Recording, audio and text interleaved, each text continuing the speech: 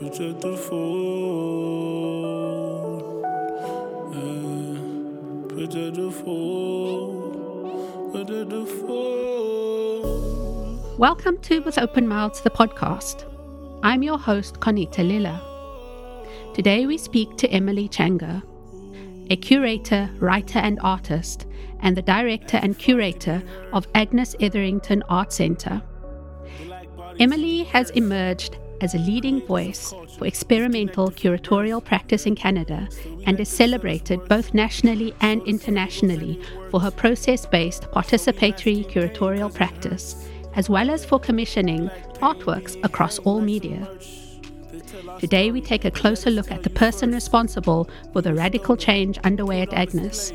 We also hear about creative journeys, both personal and collective. We were shining, they wanted us in shade. They thought we would stay slaves.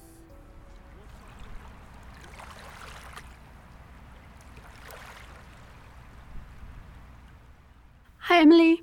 Hi, Kanita. Thank you for joining me today. I feel like this conversation has been a long time coming. I think everybody's wanted to know more about you, really, and like where you come from and where your ideas come from. I think I'd like to start by asking you what led you to the visual arts. It's an interesting question. I like the word led because I think I was led. It might be through attrition, though, because my father was a drummer, my grandmother a pianist, my cousin's an opera singer. So it was sort of the thing left. But I don't know. That's kind of a joke, sort of. But I've always been a visual person, a visual learner. And I'm also an only child, so I drew a lot as a kid. And I kind of had a rad mom who let me be creative. I had a single mom, so it was just my mother and I. And so our house was a very creative space. So I drew a lot on the walls. And, you know, I remember, maybe this is like, now I'm like really diving into this question, but I remember once when I was a kid, I came home and I couldn't have been in school. So I came home from something else, maybe my grandparents. And my mother had painted everything in the kitchen yellow and had written like cupboard, fridge, floor, sink, like that kind of no-name brand vibe. And sort of transformed our kitchen into an installation. And I was probably like 3 or 4. And that had a big impact on me. So you kind of like, you think that's like the moment when you started looking at space and associating with like a visuality? Yeah. And that maybe the visual or visual art isn't always contained within a frame. Yeah. And I think I heard that you started with drama. Oh, yeah. Well, I was led to drama. And, you know, maybe that's also because I was a dramatic child. But I ended up interestingly, I ended up going to university, the first person in my family to do so. And I was always a maker, so an artist. But I ended up going to university, and maybe this was like because I thought it should be more serious or something, to study art history. And in No ways. Yeah, I know. And in a way, I think it's because I had a deep interest in English, history, philosophy, and of course, art, but as a maker. So I thought, art history must bring all those things together. And then I quickly sort of looked around in my art history classes. I went to the University of Toronto. And I was kind of like, this isn't my vibe, and these aren't my people. And so I gravitated more to the studio side of making. And then through this studio program, one could take this course offered by the drama department, and it was in set design. And I had a very interesting moment, maybe like coming home to the yellow kitchen, like a very pivotal moment where I saw this course late and then called the prof, who was Astrid Jansen, who was really well-known set designer in Canada, which I didn't know at the time, called her in the middle of the summer. And she's like, the class is closed, Emily. Like, you needed to apply for that class. And I was like, oh, darn. And then she said to me, but, you know, I wouldn't be a set designer now if I didn't have a prof who let me into a class, because she studied philosophy and wanted to take this set design class, I think at UBC. Anyway, so she let me in the class. And I had this really profound experience of collaboration, of working across differences, of building something as a team together, of being able to understand that collaboration is about bringing together individuals with different strengths and respecting their strengths and receding where you don't have a strength and letting somebody else take over. And I really understood that dynamic from theater, but I was never like interested in acting or anything like that. I was very much into set design and lighting design. And I made a lot of videos as an artist. So I often did like their AV stuff. And also geology. And geology, yes. So I went from being a specialist in art history to ending up with a kind of mixed bag degree of like a minor in art history and a double major in theater and visual arts and a minor in geology. So geology is like right up there with art history for me.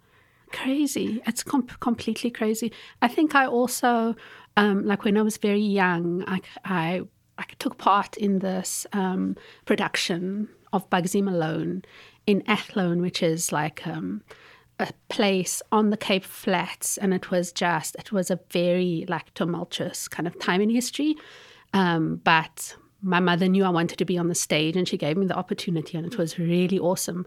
But I also got that sense from like set design, you know, that you can create a world and people can, like the whole thing of like the third wall being removed, and like you're actually like capturing people's attention, and it's incredible. It's this amazing feeling. And I think I also kind of gravitated towards art history because it was like I've got to do something like serious with like a love for art, even though I wanted to like produce things and make things. So I think I love this framing of theater being world making.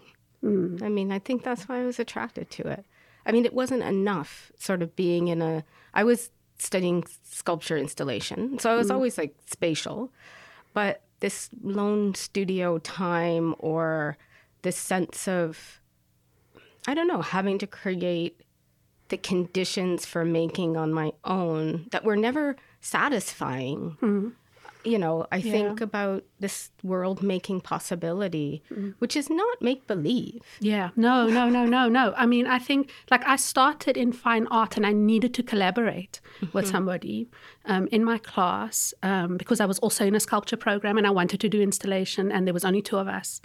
And they were like, absolutely not, because basically my installations, like one of them I did was like a giant washing line of like underwear that we kind of made ourselves, like coming out through the front steps of this very colonial like art school. And they were like, absolutely not, you know. But it was at a time when we were thinking about like new possibilities, like what is the possibility of like the world, you know, the art world as being very, very pretentious, very white, very exclusive, and then suddenly having this possibility to change the way people see things. But this is interesting to think about this presence, this line of underwear, for instance, had, like how dangerous these interventions in public sphere or the spatialization of world-making possibilities I find this very attractive. Yes, it's a deeply destabilizing practice, even in its even if it's a sculpture, like it has a kind of vibrational effect on people. And I really like to think about this relationship of this world-making spatialization, visualization, and the role that plays as an interventionist practice. Mm. But I think what's really important is all the people that you really need to be surrounded by and supported by, because it cannot be individual kind of effort. Who were the people in your life growing up that informed your practice? Oh, well, I think I'll go down the family route again. My grandfather was pretty instrumental in my life. He was also, I would say my grandfather was a visual artist. He was in the war. My mother's side is British. My father's side is Guyanese. I grew up with my mother's side. And I think that was influential around what constitutes a rigor in practice, that this is a practice. But I would say it's my mother as deep influence and encouragement around supporting anything I wanted to do and allowing for there to be a kind of outrageousness in that. So I would say they were very influential individuals.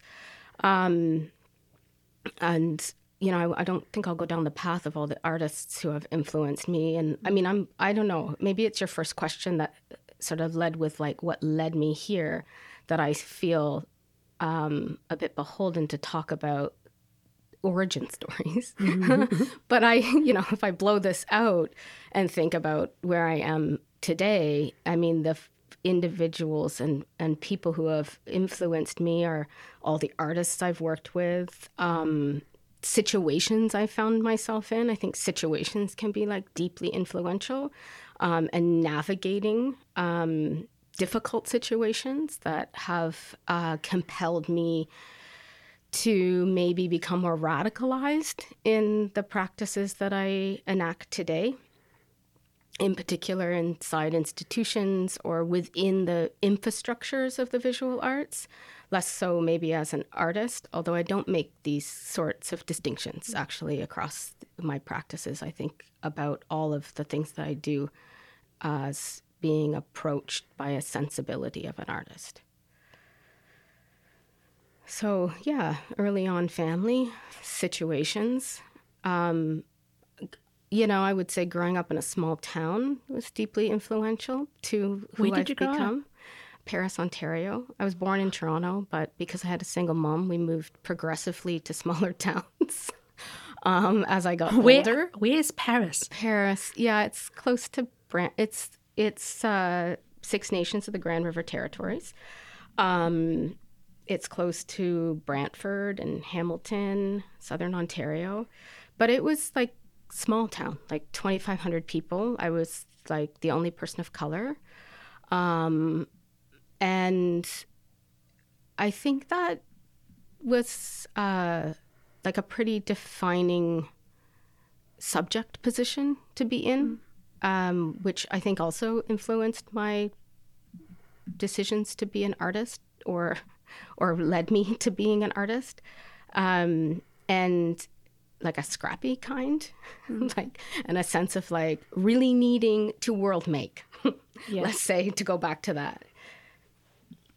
The idea of scrappy and experimental and radical. Can you kind of talk a bit about those and how they intersect? Because I feel that it's about a necessity for you. It's really important. It's kind of how you frame how you see the world. Why is it that is the parameters of the world that you see? Well, I have a deep, deep fear of the status quo. I have a deep fear of redundancy, like not necessarily of myself, but like how things play a course and repeat themselves and reestablish the status quo, which I think is also why I've curatorially often gravitated toward existing dramaturgical forms that, like street processions or civic ceremonials, all the things that actually reestablish through performativity status quo sensibilities. And I'm very interested to inhabit those structures, recast the protagonists, and deturn their ends toward other means. And I think that's because I'm somebody who also, and maybe it's like a generational thing, but as somebody who had to like sort of grow up in an assimilationist paradigm to fit in, which is also why I'm becoming more and more radicalized, because I refuse to accept that is the path. But maybe it's a generational thing that I have always found myself, and this could be like a only child, single mom, only brown kid growing up in a small town thing too, where I have taken the path of being on the inside of institutions, like feeling the need to go to university, feel like in a way following a status quo path, but not fitting into that in any way. So it's always been a sort of battle with those structures and systems that has made me deeply interested in them as material, but not in an assimilationist way. So I think the radicality, the experimentation is a reaction to being within the confines of systems that I myself am not the subject of. And I think perhaps that's why, like cultural mixing and, like taking forms that wouldn't especially talk to each other, kind of work so well, because it destabilizes that completely. It says that you can actually have like rappers in a museum. You need to. Absolutely. What is it? I mean, besides the fact that you yourself like come from a culturally mixed like background, what is it that you find like particularly rich and, a cultural difference I find to be a very, it's,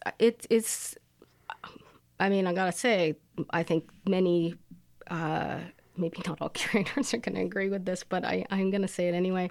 I think that a lot of and artists, I think like a lot of our practices and projects are deeply autobiographical. And I think my interest in cultural mixing comes from being mixed. And it comes from my own lived experience of negotiating multiple worlds, of understanding cultural performativity, and code switching in a really like fundamental way, like even within my own family paradigm. So I think, it's not only for me also a very relevant modality of the world. It's really naive not to think that we're not always already culturally mixed. But I was always striving, in particular in Toronto, to actually bring together individuals and groups who had no perceived natural affinity, and to work for many years around developing both methodologically, so mixing methodologies and cultural methodologies as a way of making contemporary art, in a way that to try and open contemporary art up to non-Western traditions, for instance, but also aesthetically. Like for me in Toronto, I was always thinking about what the future visual culture of Toronto could be. And in a way that was still me operating within a very particular type of paradigm there. And I was working in the suburbs, and the downtown art community kind of had its like hold, like kind of neo-conceptual legacies, very white art world sensibilities. Meanwhile, like what was actually going on culturally in Toronto was so radically different from that. So I was always interested to try to use the methodology of cultural mixing as a way to produce a new kind of aesthetic that could be in and of Toronto.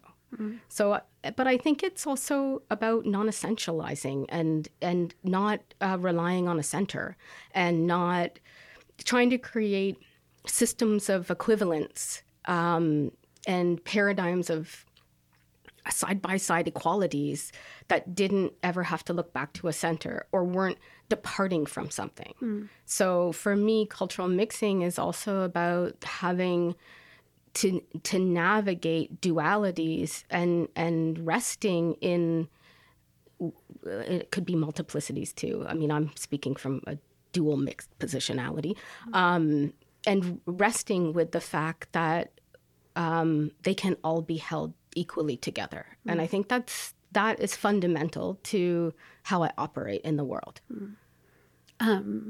What is a project that is especially close to your heart? Because I know that many of your projects kind of, like embody these ideas. God, there's so many, honestly. And I really do, as somebody who also has like a tiny little family, I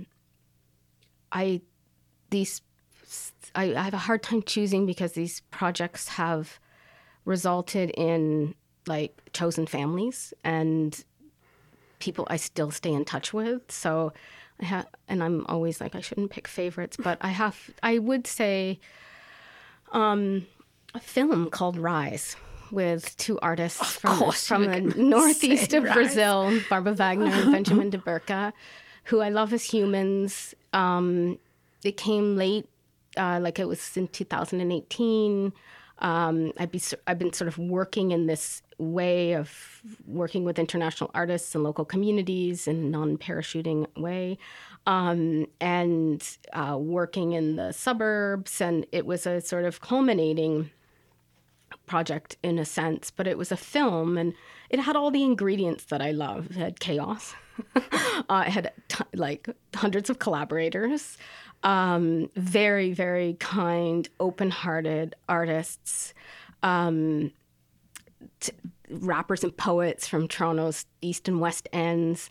And then it was shot on the new subway station. So it also had like this pedagogical aspect to it, where it was also like learning about how to get permits in the civic sphere.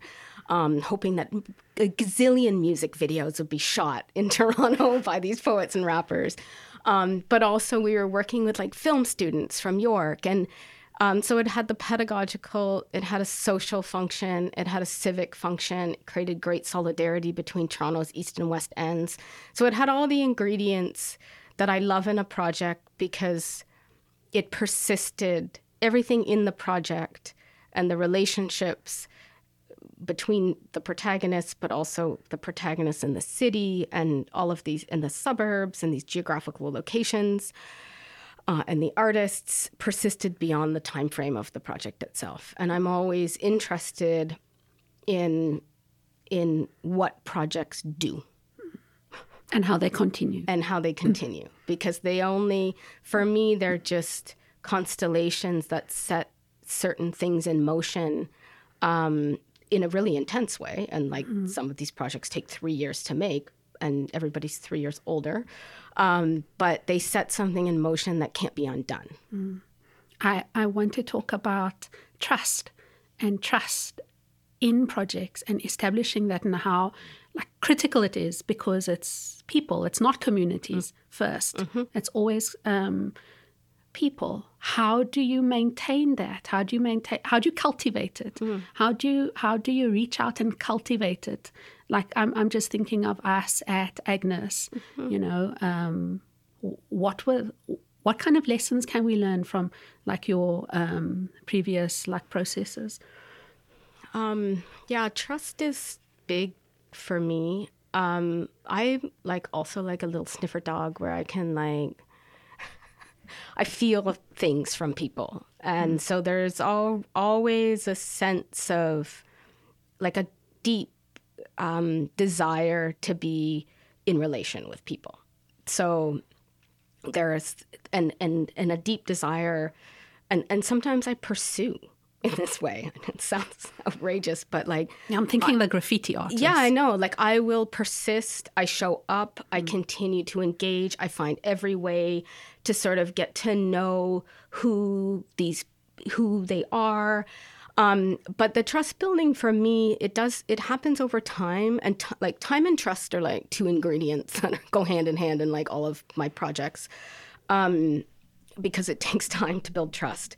And there's two things maybe that I'll use as examples, but one is trust building in a project sensibility or like within an institution, I suppose.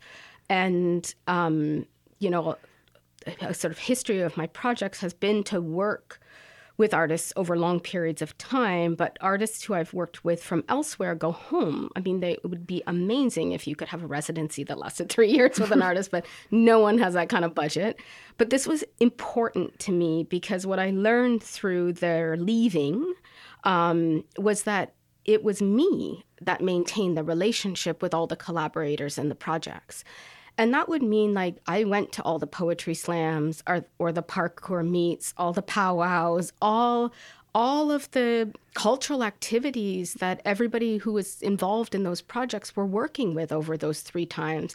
And my whole social life would change, and my whole interest would change, and my whole worlds would change.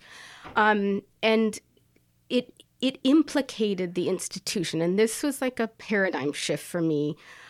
Where one could implicate the institution as a being, that it wasn't a nameless, faceless thing that was operating behind the scenes. It showed up.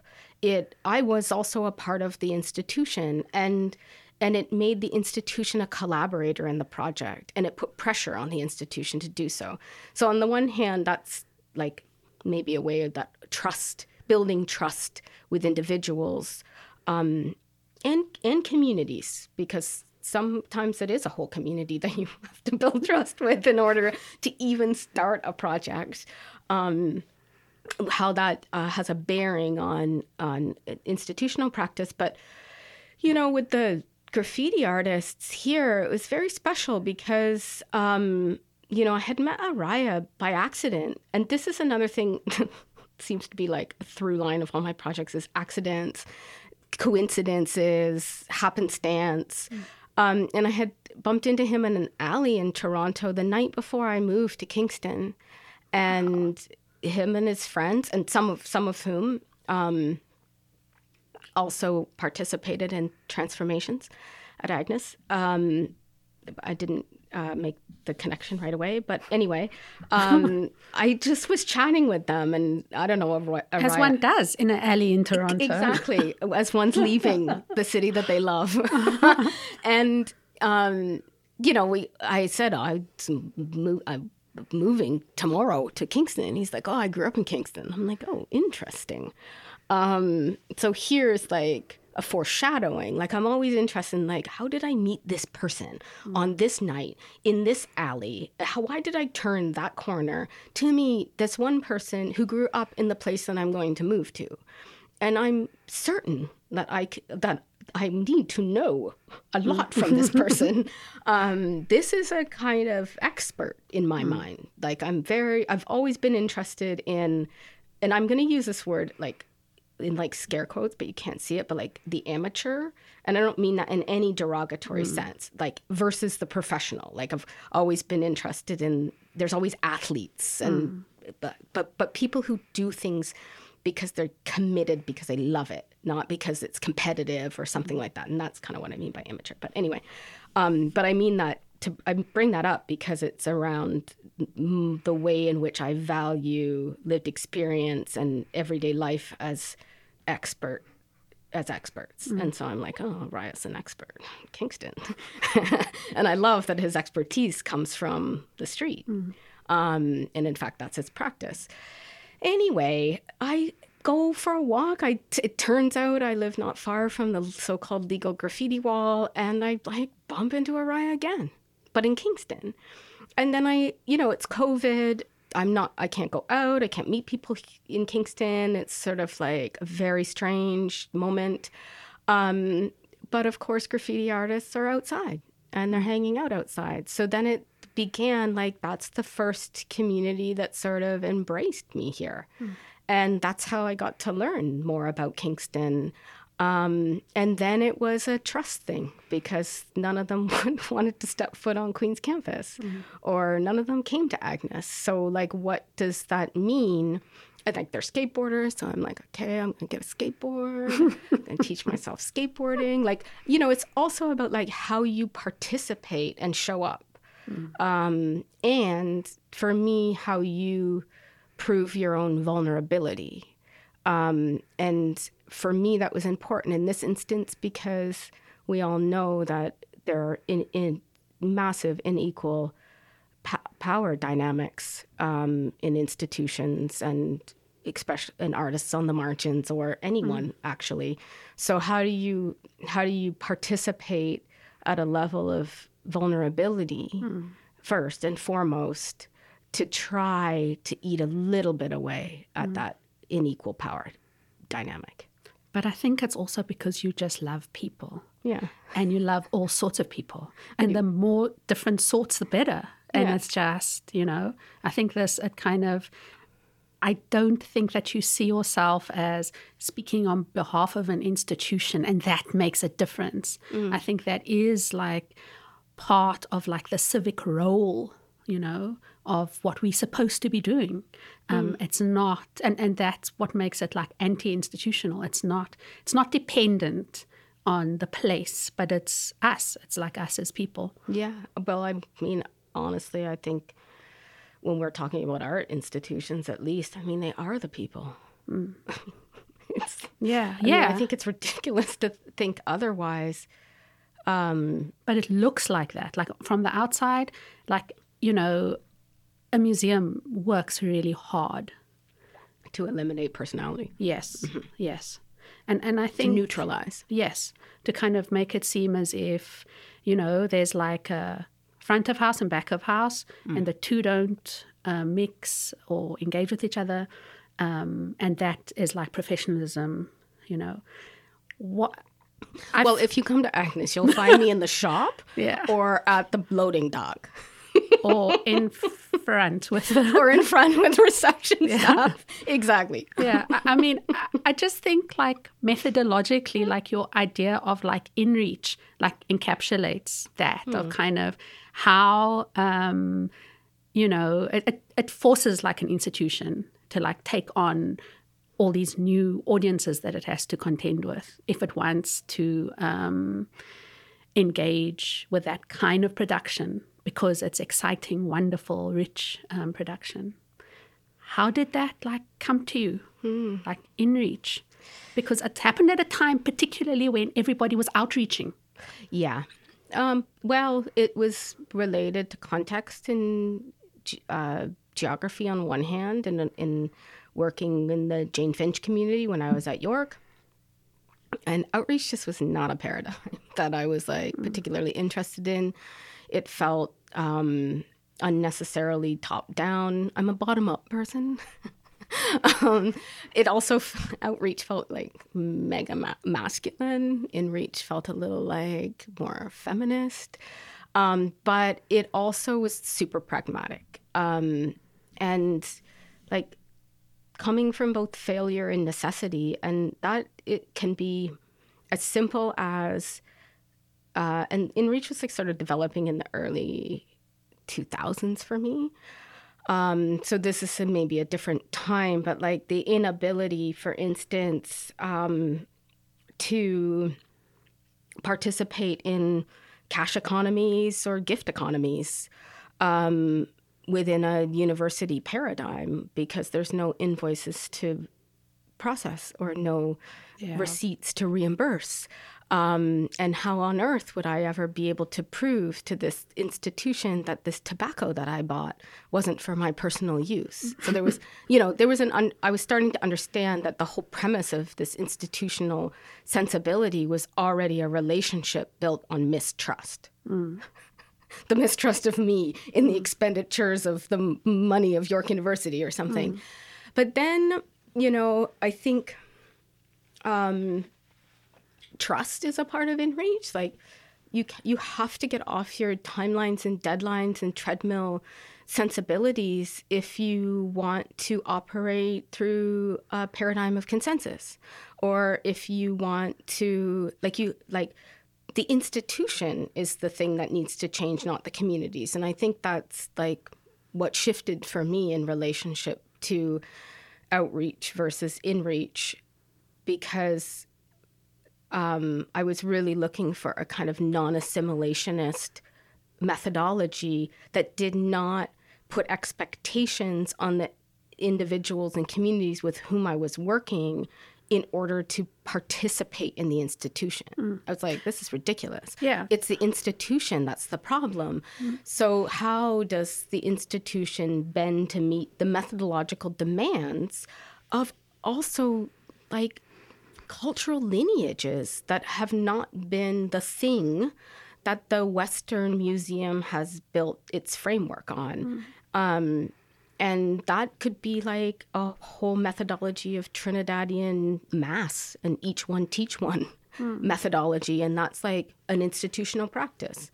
What would it mean to bring kinder ways of working to institutional practices and recognize that even the protocols we hold in value, for instance, the payment of artist fees, aren't necessarily commensurable with particular cultural paradigms or modes of production. And that was very apparent in my long relationship with the Mississaugas of the Credit First Nation, where the funding of a language camp was far more in keeping with how they operated as a nation than the payment of artist fees, which was more commodity driven somehow. So I think InReach is also about like really being able to negotiate your own cultural protocols as an institution, even the ones that we hold up and value as progressive. Yeah, but I think also just to recognize and realize what it is that we do hold up and that might not be serving us any longer. Exactly. And I don't know, I mean, I've been thinking a lot about this lately because in a way, InReach became, like it sort of came into the institution through these curatorial projects that were putting demands on the institution to transform. And then I was like, could InReach be a institutional practice? Could that be the value of the institution? But the more my experiences, for instance, at Agnes has led me to think more about what I now think, it's like, now I'm like coining a term like in real time here, but like a kind of infrastructural activism. And I use like, it would be like infra/structural. It's another bottom up. So that like infra being like from the bottom, and like maybe it's not just about the transformation of the art institution, in particular in a university gallery setting, which serves both a civic, pedagogical, and social role, which is because we're at a university, we're funded by public funds, and there's always a sociality involved. But maybe our role as well is to put pressure on policies, some of the invisible policies of HR or procurement, for instance, within the wider framework of the university itself. And is that a kind of role that the university gallery plays in the world building of the university as it's changing? And like, I've started to ask myself, like, what is it that a university's, with a apostrophe S, gallery does? And what does it allow a university to do otherwise? And how can it be operating based on the very fact that we work always within a cultural framework? So social justice, economics, all of these things are always a matter of culture for us at an art gallery.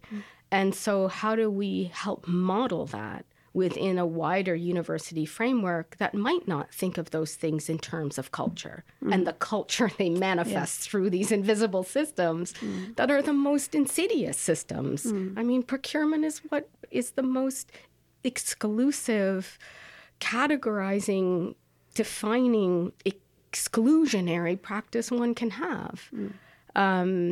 And so I've been thinking about like this shift for me of InReach and it as an operative concept of difference. But I think that kind of feeds into your idea of architecture as a proposition. Absolutely.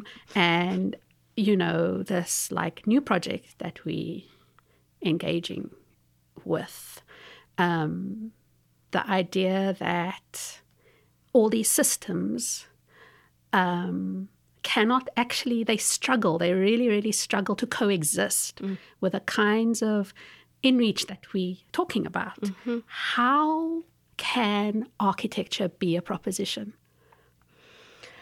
Yeah, I mean, I often say it can no longer be a container for old systems. It needs to be a proposition for new ideas.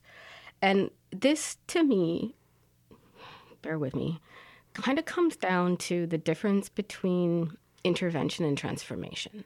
And while I love intervention, and we started out by talking in a way about intervention, it's such a rad strategy. And certainly as somebody trained in sculpture and installation intervention and my own history of what the art world would call institutional critique, mine's a much softer, non-critique version. But anyway, you know, these interventions for me are no longer good enough because they still go back to defining a center.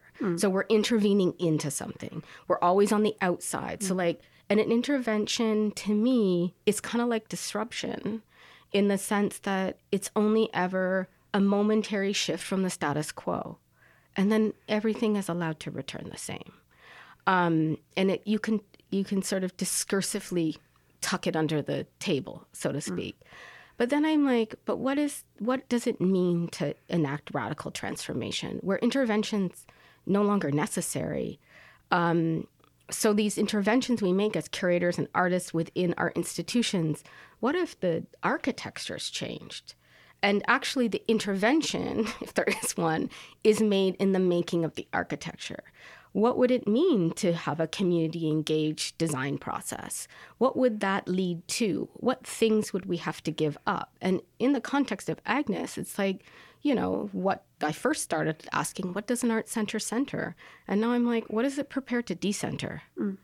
And that's what's going to take us somewhere. So, and, you know, in all of our research at Agnes, we know that the spaces that contain us there and contain cultural belongings and objects and also practices, and I would argue in general beings, as you know, more diverse beings enter these otherwise static situations, they can't be interventions either. So this is another case where the whole thing has to change to accommodate these practices, not the people who are entering these institutions. They don't have to assimilate either. So I'm still like on that track. But we know that these spaces are incommensurable because they center a Western paradigm. So what does it mean, for instance, I mean, the Western vault's like built around a Western painting. It serves a very particular purpose. What if an architecture was built around another kind of object or being and another kind of practice? So I'm very interested in that relationship of architecture being a proposition that guides us towards the practices we don't yet know, and guides us toward what can become, and what we do now to ensure a kind of future that hasn't yet happened but must. Yeah. I feel that like Agnes and the new Agnes, has the potential to be those things. I do too. I think, yeah. Do you want to speak about the new Agnes Reimagined? Well, I mean, what I think, I'd love to just pick up on where you pointing to that. I think it has the potential, and I do. And I will say, like, just maybe the one thing I'll say is I can't imagine any other circumstance where this potential can take hold. And it's both Agnes specific. I mean, it's the nature of the collections, which is sort of unprecedented at a university gallery. It's the context in which we operate in this first capital of Upper Canada.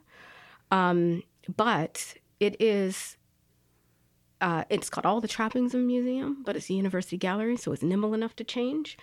But where else could you think about proximity, i.e. space adjacencies vis-a-vis architecture, as pedagogies? Where else but a university gallery? It is our responsibility to make this project enact change, because it is a university gallery. Universities are supposed to be the places where free thought reigns, where we have freedom, where we experiment, where we have so-called practice-based research.